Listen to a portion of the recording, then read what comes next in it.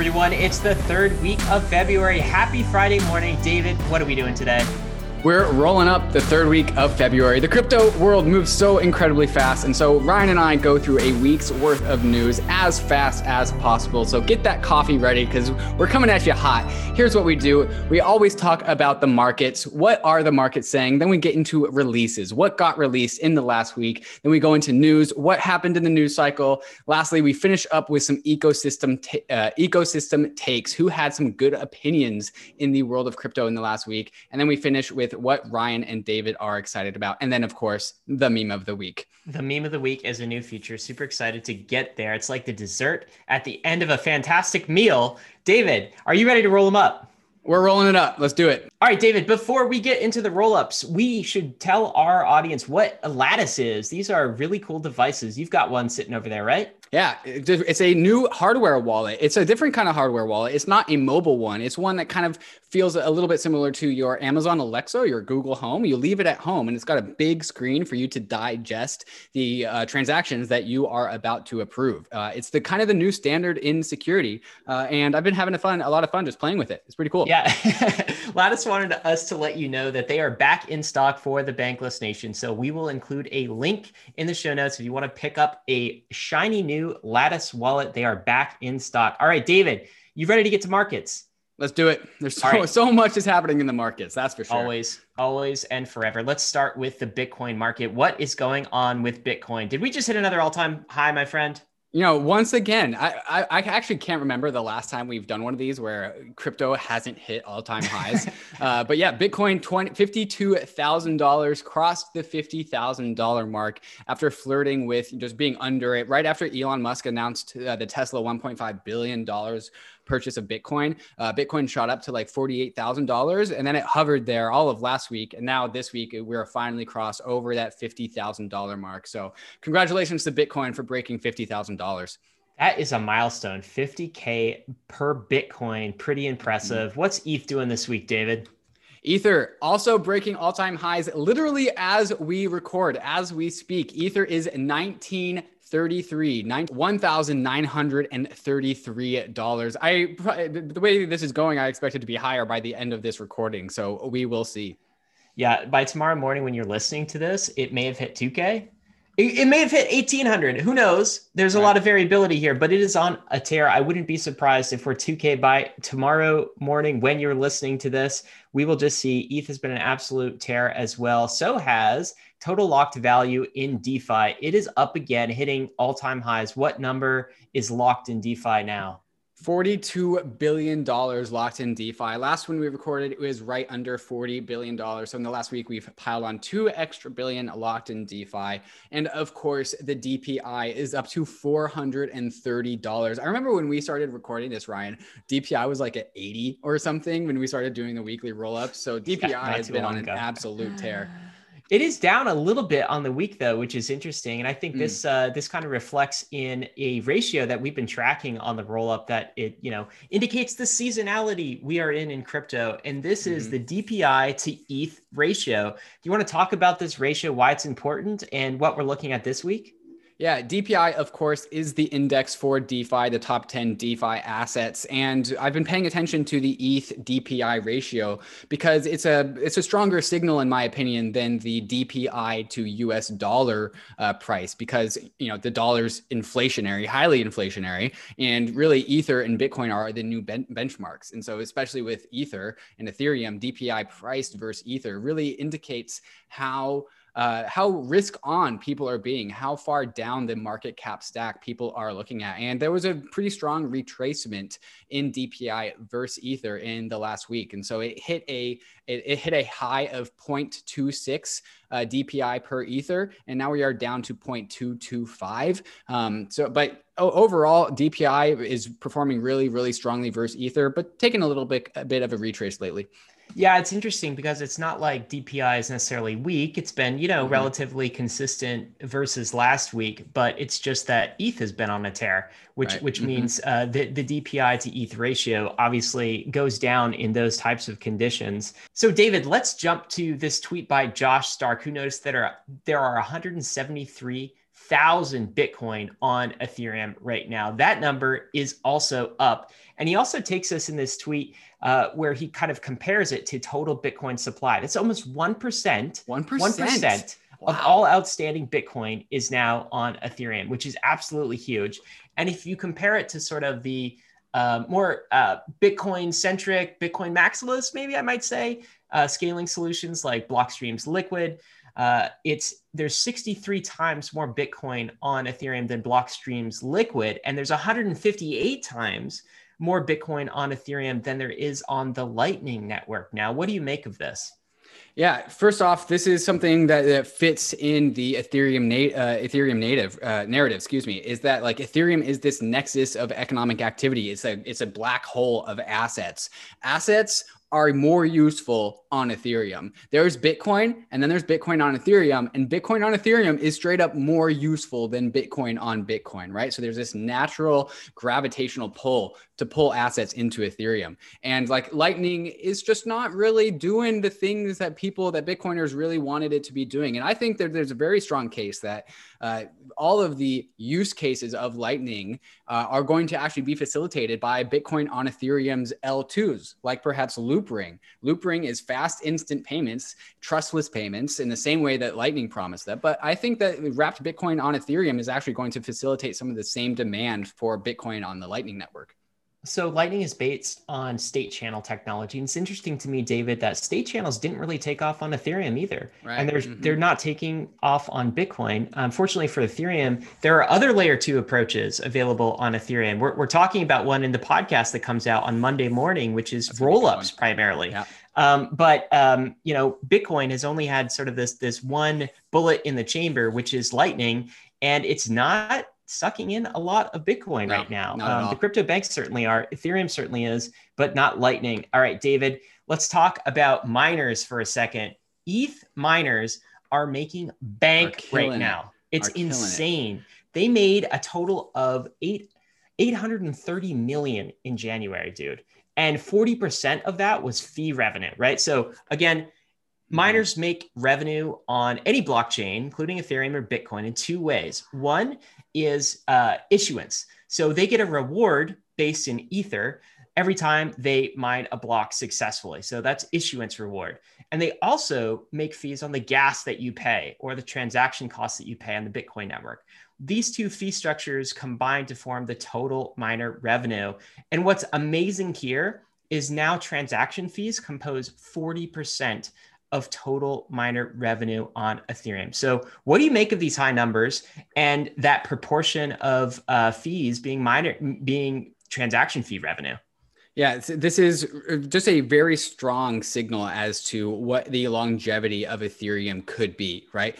The way that you understand a blockchain to be able to live long into the future is demand for block space. And Ryan, if you click on that image, it'll blow it up a little bit bigger. Look at that bar on the right. That red part on top of the blue part, that's the fee revenue. And the blue part is the issuance, right? Wow. They're almost equal. They're almost equal in fee revenue to issuance. And what that tells us is that if you take that fee revenue side of that bar chart, it's larger than all of the revenue that miners made in like the bear market for almost an entire year. Like the fees that miners made in the last couple months matched the entire issuance and fees that they got in like 2018 and 2019. And this is really important. This is super, super important. And the reason why is because if your blockchain can collect fees, if the validators can collect fees, you don't have to issue as much currency to fund security.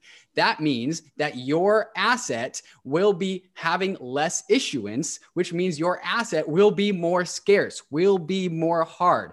The more fees that are collected, the less you have to issue. And so the whole narrative around like this Bitcoin hard cap is still thrown into question because we do not see this same miner revenue from fees in the Bitcoin network.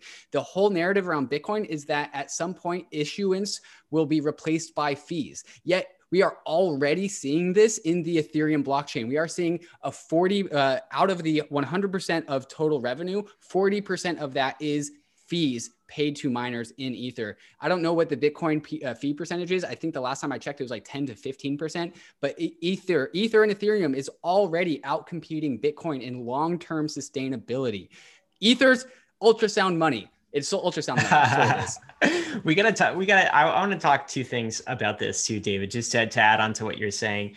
It is the case that if all of the Bitcoin were issued, as is the plan, right? And let's say all of the Ether were issued, that Ethereum would be a higher security network than Bitcoin today if they were both based on just transaction fee revenue, which means Ethereum's blocks are more valuable than Bitcoin's blocks, which is interesting because Bitcoin is the one switching to 100% transaction fee revenue, which is not its strength. Its strength is a meme store of value. Its strength is not the value of its block space and its network. So it's kind of switching from its strength to its weakness in its issuance policy. And again, issuance policy is also security policy. So these are trade-offs that people often confuse. The other thing I wanted to say is all of this red section that you're pointing at on the graph, guess what happens to this red section, guys? EIP 1559s means it starts to go to holders. This red section, a large proportion of it starts to get burnt when EIP 1559 is active, which means it actually decreases the Ether supply. So I don't know how much we're looking at here, David, but like 829 million, right? In January, 39% of those were fees. Let's say it's like 300 million or so, something to that effect. A large proportion of that would be burnt under EIP 1559, say 200 million, 250 million of fee burns. That's a de-inflationary pressure on Ether and the scarcity of ETH. So this chart is, while gas fees suck, right? Like it is long-term very bullish for the health and security and the product market fit of the Ethereum blockchain. For all the visual learners out there, and for those on the podcast, you should check out the YouTube because there are plenty of things to look at. Take that red section and then take that an equal amount of the size of that red section and like delete it from the blue section, right? And so like all of that red fees that you're seeing, you can actually remove the issuance, right? And so if you remove the red part from the blue part, that is actually the issuance of Ether. And if the red part continues to go up and up and up, the blue part will continue to go down and down and down under an EIP 1559 paradigm. And just like that, this whole roll-up turned into an EIP 1559 episode. We could go on for 10 or 15 more minutes about this, David, but we've got to move on. It's so cool. It's awesome. The revolutionary part about this whole entire industry right now. Yeah, and it's so underrated. Like most people don't understand this. This is not the popular Main Street narrative. This is the stuff that like you're hearing from Bankless because, people in the Bankless community are actually looking at this stuff. Anyway, we've got to move on. This is a really cool chart, David. This is companies by market cap.com. Banks by market cap. So this section is banks by market cap. So you can look at all total Fortune 500, all the biggest companies in the world. You can also just narrow it in by banks. And what I love about this is if you rank all of the banks in the world and compare that to these new crypto banks, Bitcoin and Ethereum, Bitcoin ranks number one. It is now the biggest, I guess, money bank type system, transaction system by market cap. So it beats JP Morgan Chase, it beats Bank of America, it beats ICBC, and Ethereum is number 5 in this? Or 5. Four. Yeah, 5. Number four versus the banks, 5 if you include Bitcoin. Exactly. So it is number 4 versus the banks. Maybe we'll focus on that. So it has a ways to grow to beat JP Morgan Chase. David, but if it doubles, if we're seeing ETH at 3,000, if we're seeing ETH at 4,000 per ETH, then it becomes the biggest banking system by market cap in the world. So what this tells me is that ETH is climbing right up the banks to the banks in terms of value, but it's still also undervalued, right? Like if you compare JP Morgan Chase, which is 440 billion market cap versus Ethereum right now, which is at 221 billion market cap. What's more valuable? The credibly neutral money system for the entire planet backed by a reserve asset store of value money, or boring old JP Morgan Chase? I guess that's for investors to decide. Right. And Ethereum, like banking services, is just one of Ethereum's possibilities, right? That's just one thing it can do. It can also do like NFTs and art and gaming, like and all the other things. Like just banking is selling Ethereum short. It has a multitude of possibilities, and it's still just half the market cap of JP Morgan. All right, David, the last thing we should explore in market section is this chart, which is really exciting to me as kind of a bankless maximalist, as I know you and I are, and a decentralization maximalist. So this is from glassnode.com. They put together fantastic metrics on this that I haven't seen anywhere else. And this is a charting on Ethereum, the percent balance of ETH supply that's on exchanges right now. And you can see this chart over time versus it's compared. That's the blue line here is the percent balance of ETH supply on exchanges. And the gray line here is Ether price. Yeah. And you can kind of see it ebb and flow. But the good news is the balance of Ether on exchanges is going down. And what that means is it's going to other places, essentially, primarily back to the Ethereum network, primarily back to people's wallets, back to the decentralized finance, back to being bankless, out of crypto banks. And right now, there was at kind of the early stages, I guess, of this bull run, or about a year ago or so, about 17% of all Ether supply on crypto exchanges. And now there's 13%, and it's continuing to drop. This is really good for the bankless revolution because we want smart contract custody as much as possible. We want self custody as much as possible. We want a self-sovereign monetary system. We want decentralization. So this to me is a really bullish stat. David, what's your take? Yeah, it's also doubly important for Ethereum versus Bitcoin to not have too much Ether on exchanges because Ether is a staking token, right? And so we want people to be staking themselves, either through a decentralized service provider or just doing it at home. Too much Ether on exchanges is less than ideal. That means there's a lot of consensus by exchanges. And while there are reasons to why that's not the end of the world, it's still better if people are staking their Ether at home. And Ether having its exodus from exchanges is good for that. And it's also good for the price. It's both a symptom of increasing price because when people buy Ether, they remove it from exchanges. And then also there's less Ether on exchanges to be bought, right? And so any further buying pressure increases the Ether price at a faster rate, the less and less Ether price there is on exchanges. I think you can note that the lowest Ether percentage on exchanges there's ever been was at the previous ETH all-time high in 2017, or just in January of 2018. When ETH had peaked out at the last point in that cycle. And so ETH continuing to leave exchanges is just indicative of this being a bull market. And we want that to continue. Absolutely. Well said, David. All right. We are going to tell you a little bit about the fantastic sponsors who made this episode possible, and then we will get to the releases. Stay tuned. Guys, we've entered a bull market. Now is the time to start building your crypto empire, and you should do it on Gemini.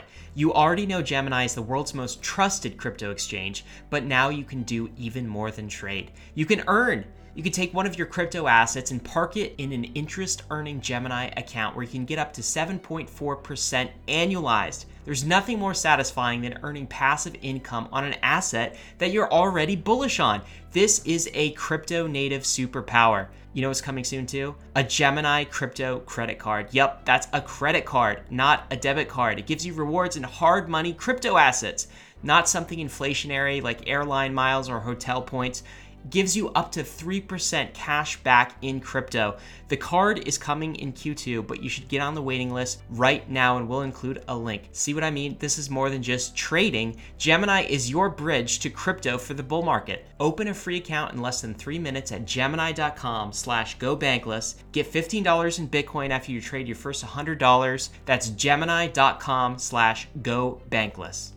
Aave is a borrowing and lending protocol on Ethereum, and just recently released Aave version 2, which has a ton of cool new features that makes using Aave even more powerful.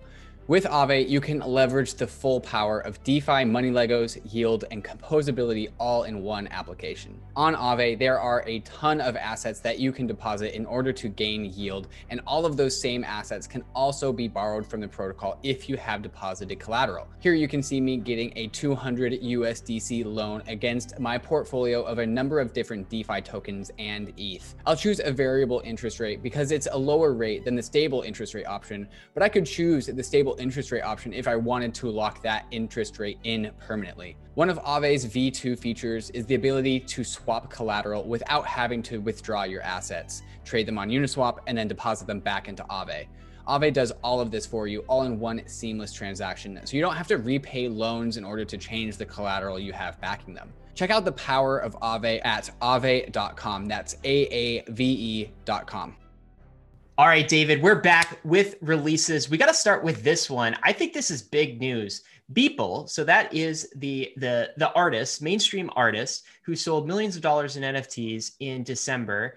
Now Beeple Art is bringing the NFT revolution to Christie's. Christie's is an auction house. David, have you heard of Christie's before? Not at all. I have no idea. Okay, so like I don't know much about the kind of the art scene. I don't buy a lot of art myself. You know, when I do, it's like NFT form. But Christie's, I believe, is an auction house where a ton of the most popular art is auctioned off. So this is how like art collectors in the real world buy art. And liquidity for art.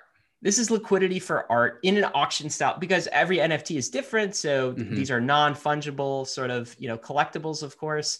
They can't just trade them on an exchange. So they typically auction them off, and they do so at Christie's. Well, an NFT is being auctioned off at Christie's for the first time. Wow. I'd love to be able to fly on a wall during that process.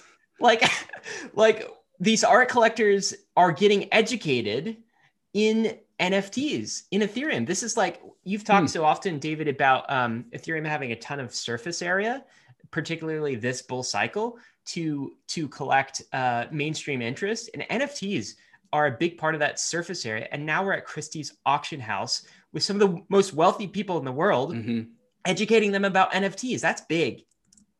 Yeah, that's absolutely huge. Again, like I would love to watch. I don't know who these people that attend Christie's would be, but I would imagine that they are older in their lifespan because that's kind of the cohort of people that engages with art. It's people that have had time to accumulate the wealth.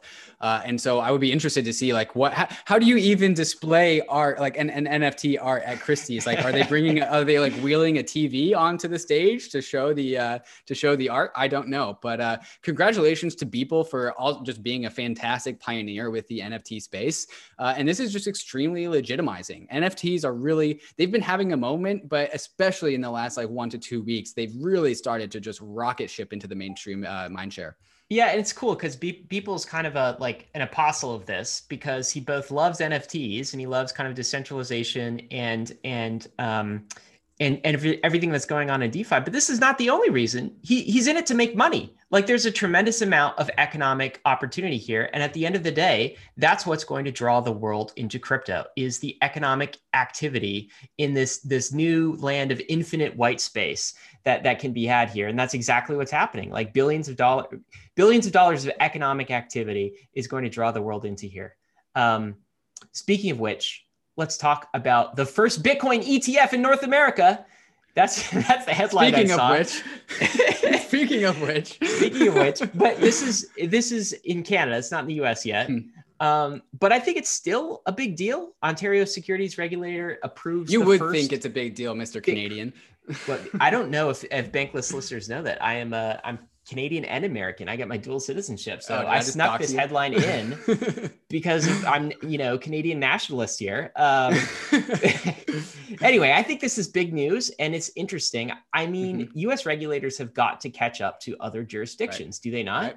This is a race. This is absolutely a race. And the most crypto-friendly jurisdictions are going to be rewarded for this. And I would always say Canada is generally a little bit ahead of the curve when it comes to stuff, generally just stuff. And this is an indication of that. Yeah, absolutely. So it's good news. Hopefully an NFT, an ETF is on the horizon in the US as well. David, let's talk about RAI. This is I talked about this a little bit at the end of Rollups as something I was excited about, these new kind of money primitives, algorithmic almost money primitives that were coming to Ethereum. And then here's one of them. What is RAI? It's been released. It's now live. What is it? Yeah, RAI is a crypto native form of stability, right? And so RAI, for those that don't know, RAI stones are these very ancient, massive stone discs that were used in this island. I don't know where. I've got a picture. Oh yeah. It's a lesson about money, right? And so these things were a very early primitive form of money for these guys, these people that lived on the island.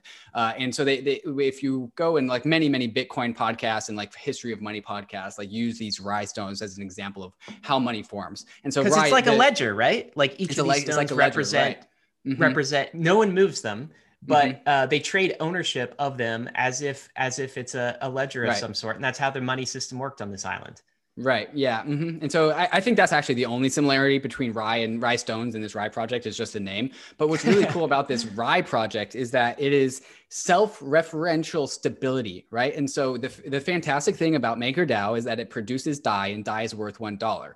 The shitty thing about that is that the dollar sucks, right? The dollar is just exporting the brand of the dollar into DeFi, right? RAI is a self-referential stability. And so it's a little bit nuanced, and it's kind of not really the right time in the rollups to really explain how self-referential stability works. But understand that it is a native peg that doesn't need the currency, an external reference point to become stable. It's stable to itself. And so this is about self-sovereignty. This is about escaping the dollar and creating our own native forms of stability inside of Ethereum, right? And the best part about this is that it's also very similar to MakerDAO, except one of the biggest differences is that it's governance minimized, where MakerDAO is very happy to have governance. That's part of the MakerDAO protocol. What that leaves is that there is a potential for a governance minimized version of stability. And this is what RAI is. One of my friends, Amin Soleimani, is part of this. And also Stefan, who was actually the first Meet the Nation that we ever did. For those that want to go back and learn about DAI, that's a great resource. And Amin did this fantastic article, and his writing is really, really good. So definitely go check it out. And he talks about the concept of like a new money god. RAI is like this new money god. And what Amin is really talking about is a self-perpetuating DeFi protocol that doesn't have human control, a la a Uniswap, right? A Uniswap where, at least with Uniswap V1, where there was no governance and it just perpetuated. And because it required no external human dependencies, no external human actions, this thing can just perpetuate in the same way that Bitcoin just perpetuates. There's no external dependencies for Bitcoin. It just continues. And so Amin calls this like a money god, because as soon as it's turned on, the hope is that it can't be turned off, and it's all of a sudden here for the rest of time, so long as Ethereum exists. So I'm very optimistic about the future of RAI. Yeah, it's super cool. And it's all based on ETH, right? So all of the collateral is ETH only. So that's what gives it its censorship resistant, incredibly neutral properties. You know, the other interesting thing about this, David, is like this theme we talk about so often on Bankless is that every experiment that can be tried in DeFi will be tried. I remember there was kind of a fork in the road for the Maker project. There were kind of two directions it could pursue. One was, honestly, it's this RAI direction, right? Where you just, collateralize the entire thing by ETH, but you make some trade-offs in some other areas. And maybe you don't peg it directly to the dollar anymore. And the other direction is the direction that Maker ended up taking, which has ended up as like DAI is a great primitive, stability primitive for Ethereum and for DeFi, but it also has a ton of centralized collateral. Like there's a ton of USDC and USDT backing it. So it's not as pure. So the cool thing about this is there's kind of like a fork in directions of the project. Maker took one direction, and now here comes RAI that's pursuing the other direction. Don't know if this experiment will work or not, but we get to try it. That is awesome. So we'll see what happens here. It's a pretty cool new primitive. David, tell us about Euler Beats. I don't know what this is, but tell us about this. Yeah, Euler Beats is a new NFT release, kind of in the same way that Hashmasks got released and also CryptoPunks got released. Euler Beats is this new NFT experiment. And what's different about this is that it's mostly auditory. It's a music. It's not, there is a visual component. But what's cool is if you click on one of these, Ryan, it's kind of like a record player and it'll start to play if you go onto the website. And this graphic will start to rotate and there will be a music that is performed, right, by this kind of like construction of a pattern, right? It's this automated thing. It's kind of hard to explain. So definitely go to the website. I'm hearing the music now. It's coming in my headset, but no one else can hear this. No one else can hear it, but it's pretty cool. And so each pattern has its own like musical orchestra to it. It's musical notes. And so what you are buying is the unique pattern that the music is created out of these Euler beats. I think that's phenomenal. And I think there's a huge world of NFT musical pieces that I think is yet to be created. Like imagine the world where like somebody like RAC, one of my favorite artists, who's deep into the DeFi world. I think he might be a listener. What's up, Andre? Creates songs and then have those songs become tokenized, where you can only listen to the song if you own a token. Right? There's so much design space that's possible here, and I'm really excited to see the world of musical NFTs come about.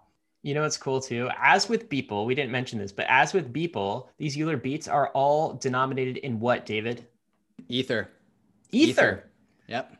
You put out this great tweet earlier that NFT art is priced in ETH. That is the denomination of NFT art right now. Even in Christie's, basically, the way you buy that Beeple art in the Christie's auction is with ETH. It is denominated in ETH. This is an example of ETH serving beyond the store of value, but all the way to the other end of the spectrum, which is like the medium of exchange and even the unit of account. This is an asset that is becoming more money-like over time and increasing in its moneyness, which is pretty exciting, I think, for the Ethereum space. Yeah, we're already seeing the explosion in digital art, and that will be like you said earlier, the surface area for Ethereum is massive. And one of those surface areas is buying and selling digital art. And that will all be done with Ether. I think the digital art revolution is absolutely upon us. We're seeing that in basically every single indication that we can think of. And any type of market participant, like you don't have to give a shit about Ethereum to care about digital art. You can care about digital art and not really care about DeFi or Ethereum. But if you care about digital art, you're going to need to have Ether to buy that digital art because things are going to be denominated in Ether. ETH is money, David. ETH is money. I've heard that before.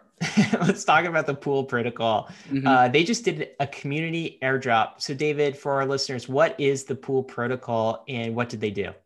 Yeah, Pool Together is a no-loss lottery where you can pool your funds with other people and for a time period, and that time period is 1 week. And then for that week, all of the funds that are pooled go into something like Compound, some interest-bearing system.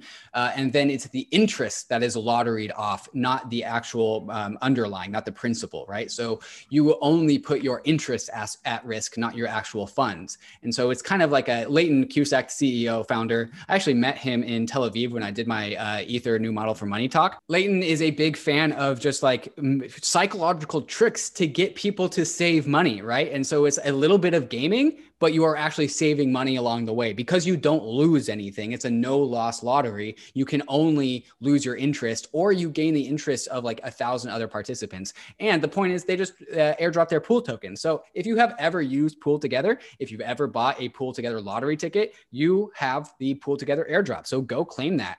Ryan, I think you are a Pool Together participant, or at least you were for a little bit. I did. And you know why, David? Because I follow the Bankless tactics. I subscribe to the Bankless newsletter and I follow the tactics. And we released a tactic in September of 2019, just about Pool Together as a cool DeFi protocol you could try. And I tried it at that time. I put like $38 in, 38 DAI in.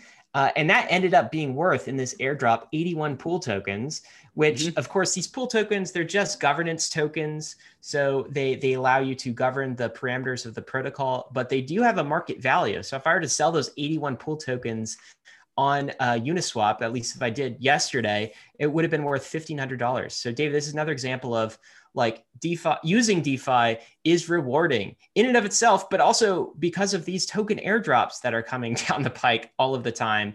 We actually released something new to the Bankless program, which is an alpha alert email. So what we're going to start doing for Bankless members is sending you an alert when something big like this happens and you have an opportunity to make some immediate ROI with an airdrop or some big opportunity. So we sent that out the other day, something timely. So anyway, this is continuing the story of like using DeFi is rewarding. It's a rewarding very experience. rewarding. It's a rewarding experience all around. David, let's talk about this last interface, which is Dex Guru. This looks like another Bloomberg terminal for DeFi. What is this? Yeah, I think we were talking before we started recording, and I think this take is fantastic. So I'm going to steal it. It's so easy to spin up a UI for DeFi, right? This is like the 4th or 5th one we've seen in the last like 2 or 3 weeks. It's just a new UI for, Uniswap, SushiSwap, DEX aggregation, price movements, blah, blah, blah, like history on trades. It's just a fantastic place to go look at what's going on in DeFi. So if you guys want to go check that out, that's dex.guru. Pretty cool. Just a builder's paradise, right? Because like any developer can wire up their own interface, and all you have to do is bring your crypto wallet to that interface. And it's like, just bring your money to the interface. You get to select what interface you want. Super empowering for developers and users alike. All right, David. And this is how DeFi UX and UI really gets fixed, because the competition to have the best UI and UX is absolutely massive. So like Dex Guru is entering a very hotly competitive space to be the UI for like Dex activity. Yeah. And you know what? They probably did this with like 2 developers, and they didn't need to ask anyone any permission in order to do this. This is like the early internet. All right. Let's get to news. Robinhood to enable crypto withdrawals and deposits. What is this? Is this due to some of the pressure they were facing from as a result of the GameStop fallout? Maybe. I don't know about that. That would be very interesting if that was the connection. I think what they're really trying to do is follow in PayPal's footsteps and just trying to get ahead of the crypto game. They already had one foot in the door when it comes to crypto. And honestly, it was the minimum foot in the door, which is just having exposure to assets, not actually owning them, just exposure to them. Just like IOUs, Robinhood IOUs for Bitcoin or ETH or whatever. Yeah, right. Except you could never actually withdraw your Bitcoin or Ether. But since crypto's heating up, I guess Robinhood is finally deciding to double down on what you can do with the crypto side of things. And so now in the future, it's not live yet, you'll be able to deposit and withdraw crypto assets from Robinhood. I think the next step is for them to enable alternative crypto assets that they have in there, because if it's pretty abysmal in there. If you go into there's a folder in there, I actually checked this out, where you could tap the Ethereum family and see all the Ethereum family assets. Do you know what's in the Ethereum family assets, Ryan?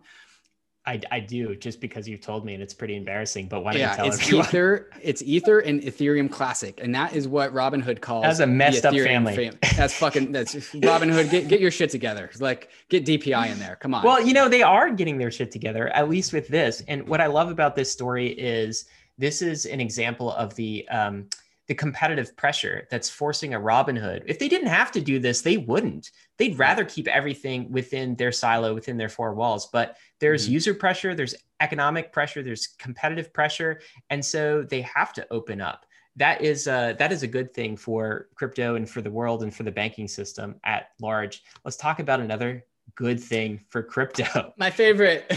Andrew Yang tweet. Why don't you read out this tweet and talk about it, David? Yeah, Andrew Yang, he tweets out, as mayor of New York City, he's not the mayor, he's running for New York mayor. So this is like a tweet trying to say like what he will do as mayor. As mayor of New York City, the world's financial capital, I would invest in making the city a hub for BTC and other cryptocurrencies. Andrew Yang is my fucking guy. Like, he's got it. He knows what the future is like. He knows how to position America to capture that future, to capture that innovation. He is an entrepreneur, and he's the right guy for the job. Let's get Andrew Yang to become the new mayor of the financial capital of the world. That's my political opinion. That's David's political opinion, right? So what's cool though is we're starting to get politicians on board into seeing that this is not a kind of sketchy, like terrorist currency that's only in the shadows, that this is good for their economies. It's good for America. It's good for the world, and it's good for their political prospects. And that's what Andrew Yang is doing here. I'm very certain he believes in the ideals of crypto, but I'm also certain that he knows it's good for his mayoral candidacy in New York City. So it's kind of a win-win. And so it's great to see him speaking up. I hope more politicians do so. But look, Andrew Yang brought UBI into universal basic income into political discord, something that like no one ever talked about. Right. So maybe he could do the same thing with crypto, bring that into the wider political party platform and just foster the discussion. And there's so much about Ethereum that really aligns with Andrew Yang's message. Andrew Yang is all about how do we figure out a way to inspire people to create? How do we figure out ways and mechanisms for people to be more entrepreneurial? And like personally, I never really considered myself as an entrepreneur until I came into the crypto space, until I came into Ethereum, because that's what this space creates. It's a very entrepreneurial rich environment. And the important thing about Ethereum is the amount of surface area it has for people to be able to monetize their labor. RAC, second time I'm going to talk about Andre. RAC uses Ethereum, the protocol, to monetize his own labor for himself. Digital art creators making revenue, making a business by creating digital art and selling it on Ethereum. SushiSwap has like a $200 million treasury to help people in their community provide labor and then receive money for it as a job. All the DeFi apps with treasuries are trying to pay people to do work for them. The amount of jobs that Ethereum is going to create independently from like these large organizations, these large legacy boomer organizations, sorry, boomers, is massive. Ethereum is going to create so many jobs, and it's going to be creating jobs in the ways that Andrew Yang has been saying. We need to create jobs like this. We need to figure out how to get people to monetize their own labor, and Ethereum does that. David, when we were setting Andrew Yang, come on the podcast. Okay, well, I was going to say, when we were setting out goals for 2021, that was one of our goals, to have Andrew Yang on the podcast. Over, under on whether that happens this year. What do you think? It's Andrew Yang's coming on the podcast in 2021. he's going to figure it out. I trust. David is declaring it, and I think we might. Damn, I should go get my Andrew Yang t-shirt. I'm sure he's listening, so I'm sure he's listening. He's going to email us right after this. Let's talk more about this news, which is, I think, news in a series of kind of the institutionalization of crypto, but more specifically of DeFi. So Bitwise has just launched a new DeFi fund. It was only last week or maybe the week before we were reporting out on a roll-up that Bitwise was starting to incorporate DeFi assets like Aave and Uniswap in its top 10 index. So Bitwise is like a set protocol. It's like a traditional index that you can buy, almost like an ETF, not quite an ETF, right, but that you can buy to give you exposure, broad exposure to an asset class of some sort. Now they're launching a DeFi specific fund. Why is this important? It's important because this is how institutions onboard into DeFi, and Bitwise is giving them a way to gain exposure. It's another bridge from institutions to our crypto world. David, any other takes on this?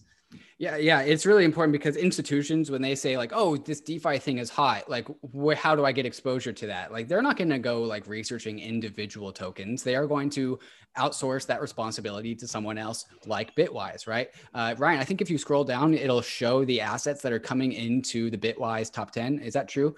Maybe not, but like, there are all the ones that you would expect, which is like Uni. Oh, yeah. We got it here. Uniswap, Aave, Synthetics, Maker, Compound, UMA, Yearn Finance, 0x, Loopring.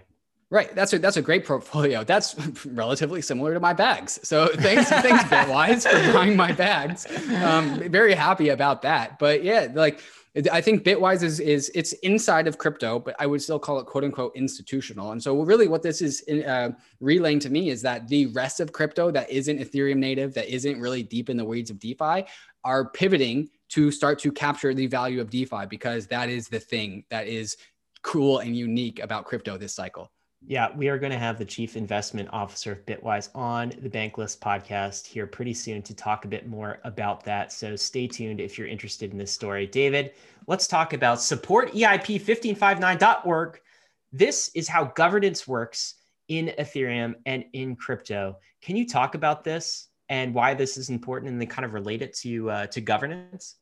Yeah, this support EIP 1559 campaign is a response to a bunch of miners that are collecting themselves together to do the opposite, where they're trying to nix EIP 1559 because obviously it's bad it's straight up bad for miners. Like there's less miner revenue if EIP 1559 goes in. All those fees that we were talking about earlier that we under an EIP 1559 paradigm that gets burned instead of going to the miners. So miners don't like that. If you want to listen to a really, really good rant, listen to Anthony Susano and Eric Connor on their Into the Ether podcast that they did, where they talked about this. Like the minority of miners, by the way. And what's interesting about this is the support side of EIP 1559 is also led by miners, but the anti EIP 1559 also a different set of miners, different pools of miners. Like, honestly, fuck those guys, because they are making the most amount of money that they have ever made ever. And they are just trying to say like, no, EIP 1559 is going to like destabilize Ethereum. We're not going to make any money. Even with EIP 1559, miners are making the most money that they've ever made ever. Like, cry me a river. Like, this is why proof of stake is so important, because miners are not aligned with Ethereum as much as Ether holders are. So this website is a website. It's basically an advocacy type website where you can, tweet your support. You click a button, you tweet your support, and just go on record as saying you support EIP 1559. And basically the entire community does support EIP 1559 with a few very small exceptions, except for miners. But let's talk about this because I think this is interesting. What, what tool what leverage do miners have over the rest of the community? So let's say I'm a miner. I don't want to lose my revenue here. And I start saber rattling. What's my threat to the Ethereum community? What am I going to do if you guys go forward with EIP 1559? Yeah, the minority of miners would be able to fork off their chain. And I guess they wouldn't fork, where like when EIP 1559 comes in, that's going to be a fork. And so the miners that don't want that are just going to continue on in their own chain. But like, good luck convincing the rest of us to go with you, right? This is the power of community consensus. If there's two forks, the community will choose the one that they want to go with. And from what we can tell, EIP 1559 with overwhelming support, everyone's going to choose the fork with that support. So, go fork Ethereum and like go play in your like non EIP 1559 playground. Have fun with your like $1 ETH fork. The apps aren't coming there. The community's not coming there. The users aren't coming there. I guess the upside is we might get an extra token out of this that we can go sell, yeah, right? So this Ether is like an Ethereum classic type of situation. So they really don't have the leverage cash here. Yeah, they really don't have the leverage here, which is super interesting. But if you're an ETH holder, it's kind of all upside, right? Because you basically get both forks in this types of situation. But this is also an example of how governance works, right? This is kind of the counter forces at play, and ultimately community consensus is the engine here, is the governance layer, that layer zero, everyone together deciding which fork they're going to download and support is the community. And that's what Ethereum is. It works the same in Bitcoin. And it's a brilliant, I think, mechanism for governance that's as credibly neutral as it can be. Well, I'll actually be push back on that and be the devil's advocate here. So for anyone that wants to call me an ETH maximalist, here's my critique of this. I don't want in the long term any sort of like, I support this fork versus I support this fork, because the whole point of Ethereum in the long term is no governance, right? We were talking earlier about RAI and how it's like a money god because it's autonomous and free from human intervention. This is support EIP 1559. That's the same like messages I see when I see like the billboards or the road signs about like in Seattle where I live, where like there's political movements about like, let's, add in taxes onto soda or gas. That's not what we want for Ethereum to be. So like the fact that this is even here is a little bit concerning. I don't want Ethereum to be a politically engaging thing. It's supposed to be autonomous. There isn't supposed to be any sort of like political rallying to try and change the direction of Ethereum. The direction of Ethereum should be the direction of Ethereum, which is autonomous and takes its own course. Again, we are in this early research and development phase of Ethereum, so that's why I'm okay with it. But over the long term, I don't want any sort of this activity at all. Yeah, and I think I would agree with you, right? So the only answer to Can we completely neutralize all political decisions? Basically, is to solidify your base protocol and don't make any further changes. And at some point, that will happen to Ethereum. I think actually some point soon, in the next like 3 to 5 years, we'll get all of the core changes we need into Ethereum.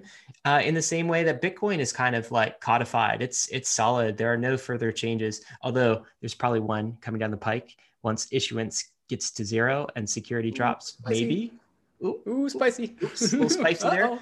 But yeah, I agree with you. Ultimately, this has to happen with Ethereum. But in the meanwhile, we have this nice kind of fork choice rule that lets the community and social consensus ultimately decide anyway. David, let's get to the next news item, which is NBA Top Shots. Man, this thing's heating up.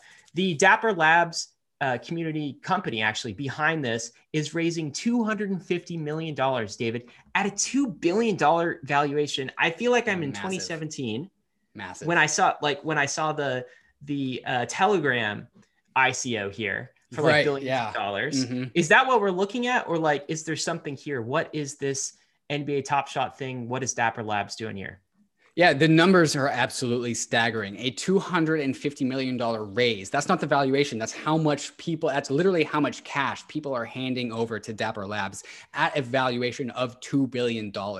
And so Dapper Labs is the team behind CryptoKitties. And so they were one of the first teams to really experiment with NFTs on chain. And it was so incredibly successful that it clogged the chain back in 2017. It's a famous story. And so this is kind of like the payoff or the reward of being early and figuring out development issues in Ethereum as soon as possible, right? The CryptoKitties craze was absolutely phenomenal. It was massive, and it brought so many people into Ethereum who, again, don't care about Ethereum. They only cared about the kitties and how like unique they were, and like they just came for the kitties. And so Dapper Labs had that experience in 2017. And then they took that information, they put their heads down, they built for 2 years, and then they landed this NBA Top Shot deal, which is already pulling in millions and millions of dollars of revenue. Like it's an NFT system with the NBA, right? So NBA plus NFTs, and that's ran by the Dapper Labs team. So congratulations, guys! Like you guys earned it. Well done. That's a massive raise. Yeah, interestingly enough, so I think one difference between 2017 is actually they're generating a lot of revenue, right? Like the firm has generated almost 100 million in NFT sales, right? So the ICOs of 2017 weren't doing that. The other thing is it's interesting that NBA Top Shots is not built on Ethereum. So it's on this blockchain that Dapper Labs has created called Flow. And what Flow kind of reminds me of is it's much less decentralized than versus Ethereum. It almost reminds me of like a Binance chain for NFTs or like a Coinbase for NFTs type of offering. I think ultimately all of this is synergistic with what's going on in DeFi, but it's interesting to see how this is evolving across chains as well. David, let's get to this exploit, which is our next topic. So there was an issue with Alpha Finance recently, and it's funny because we recently had them on for an AMA and Ask Me Anything for the community. And like 2 days after that, there was an exploit via Alpha Finance, like $38 million lost, something like that. 37.5 million lost. What can we like take away from this exploit? Yeah, the DeFi summer cohort of applications, of which Cream is a part of, and even later Alpha, I believe, are very big fans of integrations, partnerships, building with other apps. And I think that's fantastic. The unfortunate side effect is that is a lot of surface area for attack. So that's kind of basically the story here. There was an economic exploit, I believe, that leveraged the Iron Bank, which is this very interesting project, which I'm trying to get some content out of the Bankless program on the Iron Bank in the future. And unfortunately, because of the composability, they had a weakness that was exploited. Sad. Yeah, it's another reminder, and we'll talk about this when it happens, but it's another reminder that, hey, this is the Wild West. This is risky. It's the frontier. Be careful what you put into these DeFi protocols.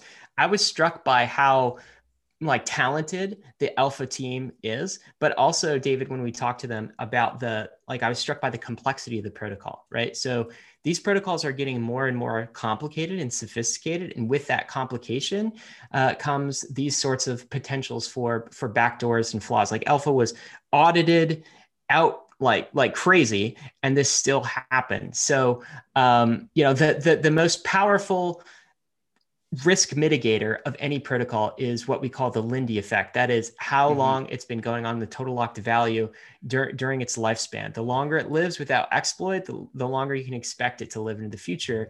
And alpha is still a relatively new protocol. So I'm not blown away that this happened at all, but we should remember that this kind of thing does happen and can happen in DeFi, and just be careful out there, guys. Another thing to be careful of is volatility. Liquidated. Don't get liquidated. We saw a little bit of volatility, right? Recently, like these are like little, bear markets dips for ants, I feel like, David. But like this 30% dip that we had, I don't know, in the last week, it's over now. Yeah, it was on Tuesday, Monday and Tuesday. Yeah. On Tuesday, liquidated a whole bunch of people who had loans taken out of Aave, Curve, Uniswap, DeFi. This is the biggest liquidation we've seen in DeFi so far. 1.6 billion in total liquidations. That tells me a lot of people are playing with some leverage here in these volatile markets. Lots of people playing with leverage, which of course is arguably the reason why these markets tumble when they do tumble, is because people get really bullish.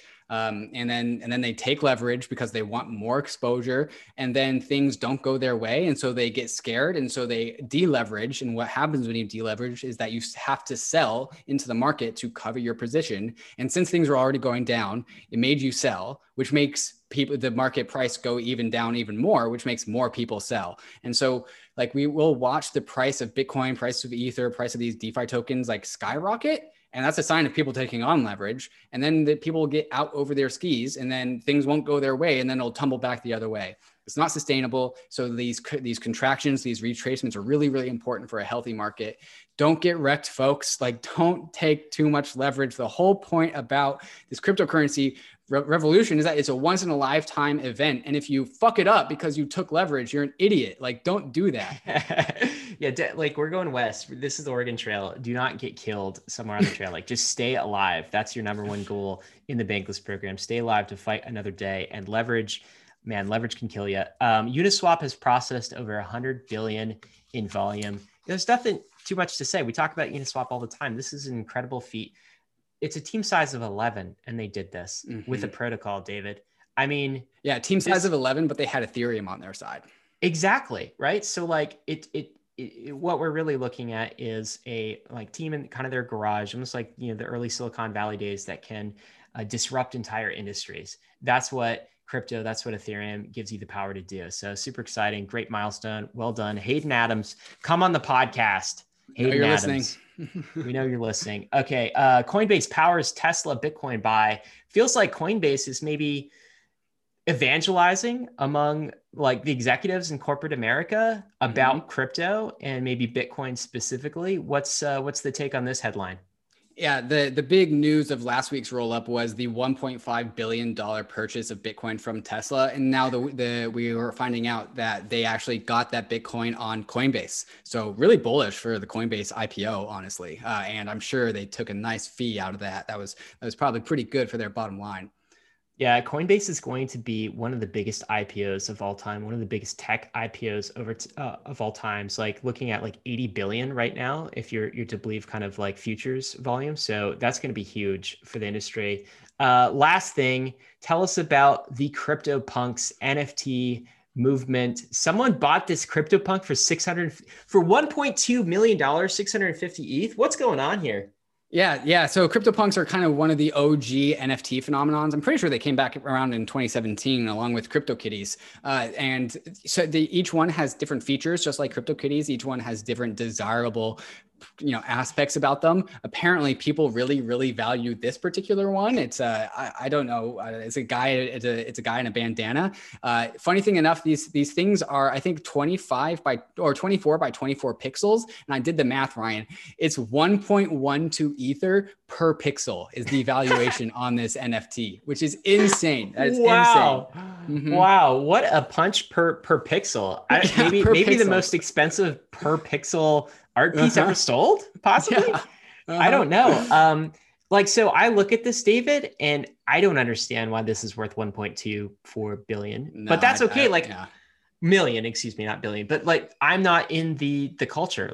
I don't know if we were to go to Christie's auction house and you were to tell me some painting was worth millions of dollars, I wouldn't know that either. But the market gets to decide the price of these things, which is super interesting. Yep, absolutely crazy. The NFTs are hot. Let's go to takes, David. What takes do you want to start with? Let's start with yours. Let's do it. All right. Yep. Let me start with this. So I tweeted this out. I said, I found Binance Chain. David, do you remember those AOL CD-ROMs used to come out? I was actually too young for these, man. You're too young. All right. So I'm like the elder millennial here, right? So I remember we used to get them in our house. We used to play Frisbee with them, and AOL would just mass spam everybody these CDs. And it was kind of like a gateway to try AOL. And it was really a gateway to the internet. So people are comparing the Binance Chain's transactions to Ethereum transactions. And when they do that, I part of me gets it, but a huge part of me doesn't, because Binance Chain is basically, it can't be compared with an open, permissionless, credibly neutral settlement network like Ethereum. It's a separate thing. Binance Chain is AOL. It's not the internet, right? And I think people really need to understand that when you're looking at transactions on something like AOL, you're not looking at transactions on the open internet. These are separate things. So Binance Chain is really like a permissioned walled garden. And that is indeed, I think, synergistic with open networks like Ethereum, but they're not the same thing. Like if the internet stopped at AOL, David, the internet would suck. It was a completely different experience, all kind of curated applications from AOL and later Time Warner, and it is nothing the same as the open internet. So I guess my message is understand, we're in a bull cycle, so there's all of these narratives flying around, but understand the fundamentals of these networks are totally different. They are the AOLs out there that claim that they are open and that they're the same thing of the internet. And then there's the true internet, networks like Bitcoin and networks like Ethereum that are permissionless, open, credibly neutral. Those are the things long-term that are going to be important for this industry and for humanity. And the AOLs will just become another CD you play Frisbee with. So anyway, that's the hot take here.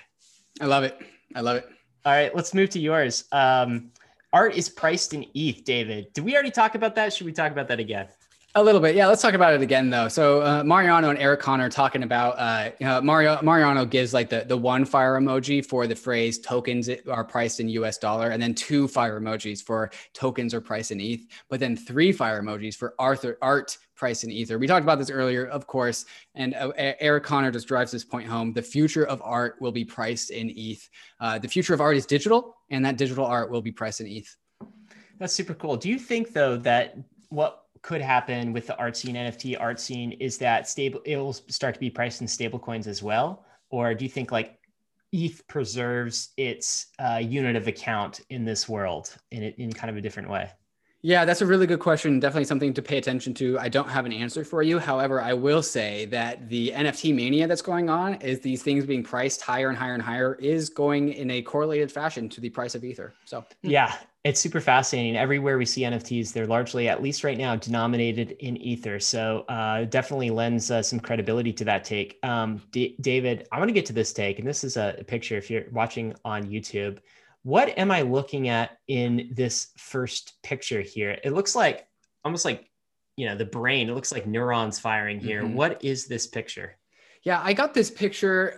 It's from a Wikipedia article, but it's supposed to be some sort of like a networking infrastructure testing mechanism, right? And if it's it came from a conversation I had with Trent and Zach Cole from Whiteblock, where Whiteblock would try and recreate environments to test networks. They like EOS hire them to test networks, and other studios with working in distributed systems would ask them to test their network. And so they would create this like pseudo replication of the internet, right? And this is the picture that we're looking at, right? It's like this branching, forking, like network of just connections and nodes. And it's supposed to be like a representation of just the way, the topological map of the internet, right? And Will Price tweeted out an image that caught your attention. And I think if, yeah, that's the one. That's the one. And this is a semantic network of Ethereum, right? And so this is actually connections as to transactions and calls and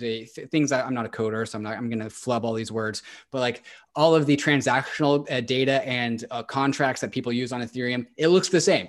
It looks the same. It looks like the same kind of like structure, same kind of pattern, semantic mapping. It's pretty cool.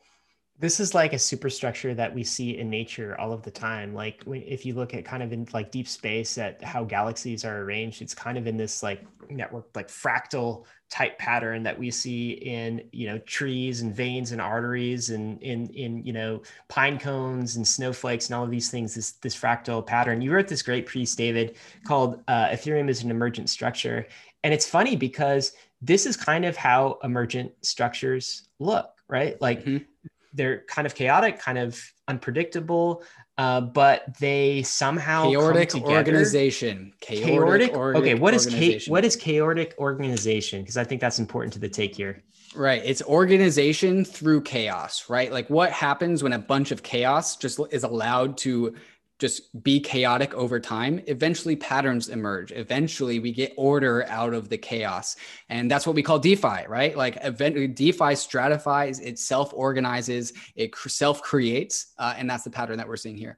It's an emergent structure. All right, David, let's go with another Michael Saylor type take. He's buying more Bitcoin. What's interesting too, is he is buying Bitcoin once again with convertible notes. So what's crazy here, David, is debt for everybody is relatively cheap right now, like home mortgages, if you look at that on kind of the consumer side, but corporate debt is super cheap too, because of course the Fed sets interest rates are at an all-time low. So if you're a big corporation with a decent balance sheet and some cash flows, you could borrow a lot of money. The question is, once you borrow that money, what do you do with it? Michael Saylor is borrowing that money at really low interest rates, like 2-3%, super low interest rates, because the money printer is cranking, the money printer's printing. So he's borrowing all this money, and more of it, it seems. What's he doing with it? He is investing that in crypto. In particular, he's investing that in Bitcoin. He's buying Bitcoin. So he's playing like this money printer arbitrage game where like, he's like, okay, print the money. It's super cheap. I've got a good balance sheet. I'm just going to take that money. No, I'm not going to plow it back into my business because I couldn't invest $600 million in my MicroStrategy business and grow my business analytics products. But I can take that money and I can go and buy Bitcoin with it. And that's going to be worth a lot more later. It's crazy, dude. This is corporate arbitrage once again. And it feels like he's found a hack. He's found like some sort of hole in the matrix. Exploit that like the other corporations haven't quite seen yet. And he's front running that. We're going to see more of this, aren't we, David? What's your take here?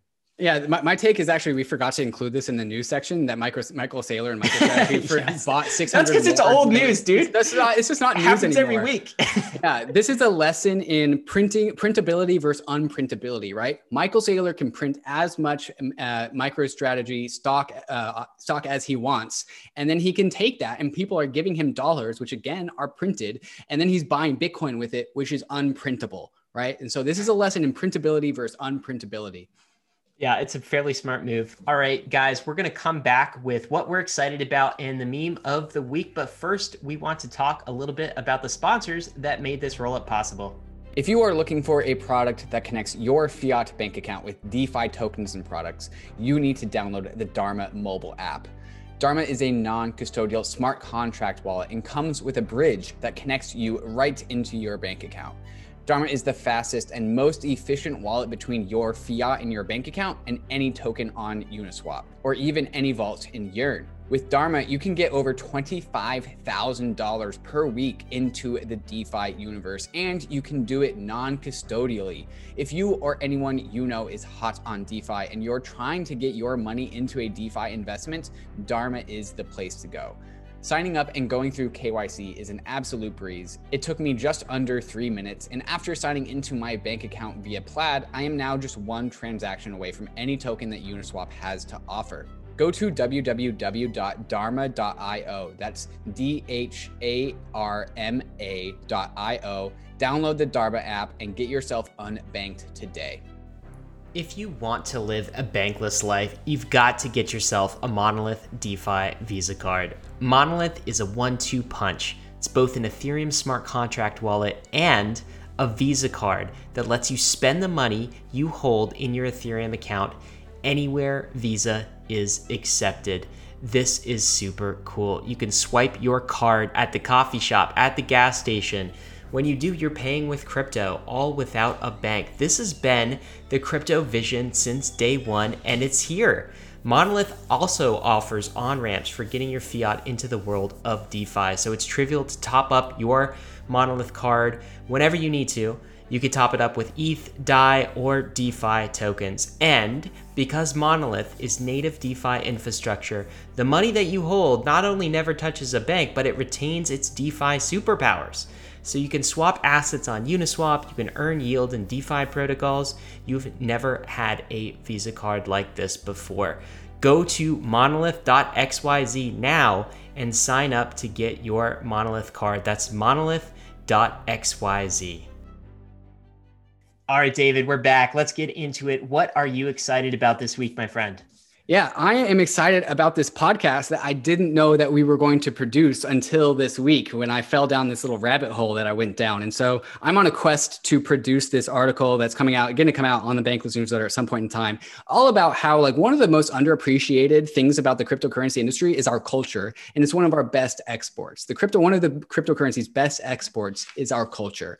And my ideas aren't really completely formulated around this. So I'm going around the ecosystem to talk to people who I know has ideas around this. So I've talked to Amin Soleimani, and then he forwarded me to this guy, Peter Pans, who's a big NFT fan. He's in the Meta Cartel, has his own podcast, Wizard of the Dapps.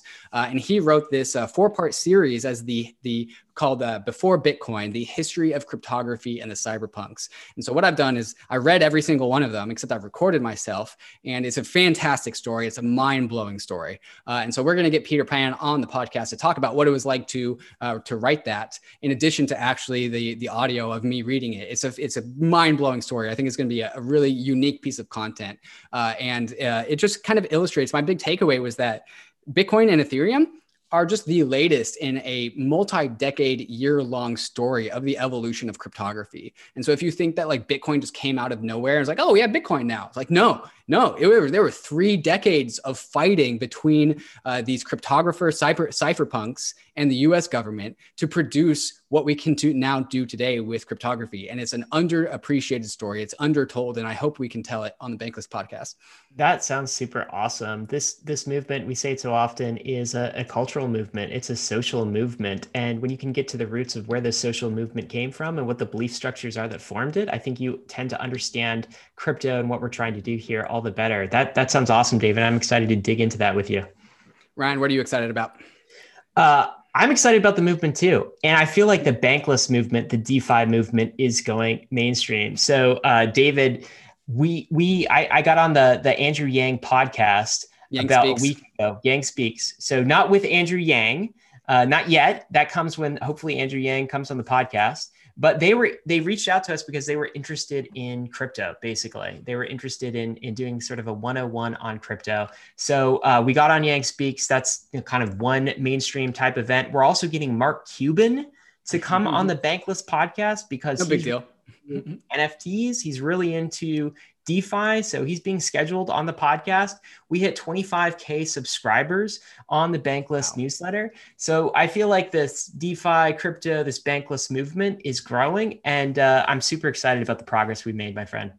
Yeah, absolutely. The Bankless is a really scalable meme. People, when I wear my Bankless shirt, people are like, I don't know what that is, but I like it. And I'm like, you definitely don't know what it is, but I bet you do like it. So I think that the future is bright. All right, David, let's get to the meme of the week. I'm going to share this meme on my screen. Meme of the week time. What are we looking at? All right, so we're looking at the Scooby-Doo guy. I don't know what his name is, actually. Does that make me a boomer? I don't know. The blonde guy from Scooby-Doo. A boomer would know who Scooby-Doo is. I'm sorry. That's not a boomer. Okay, so he's about to pull the mask off on the villain. And on the mask on the villain says, on the blockchain. And then the caption is, let's find out who this really is. And then the mask is pulled off and it's the Ether logo and it's actually built on Ethereum. Fun fact, when you see on the blockchain, there's a decent chance that they're actually just talking about Ethereum. Yeah, absolutely. Ethereum definitely underpins a ton of this industry, and I think is underappreciated as a brand, right? So even when I like describe kind of what I do, they're like, "Oh, you're into that Bitcoin thing." Like Bitcoin is the Coca-Cola type brand that describes all of the other like soft drinks. And it's interesting that so much of this is actually built on Ethereum too. So, all right, that's the meme of the week. This has been the roll up. Third week of February, guys. We're almost concluded, almost the end of Feb. It's not leap year. Nope. We're almost done February. That's it. You want disclaimers? Yeah, disclaimers. ETH is risky. Crypto is risky. So is Bitcoin. You could lose what you put in, but we are headed west. This is the frontier. It's not for everyone, but we're glad you're with us on the Bankless journey. Thanks a lot.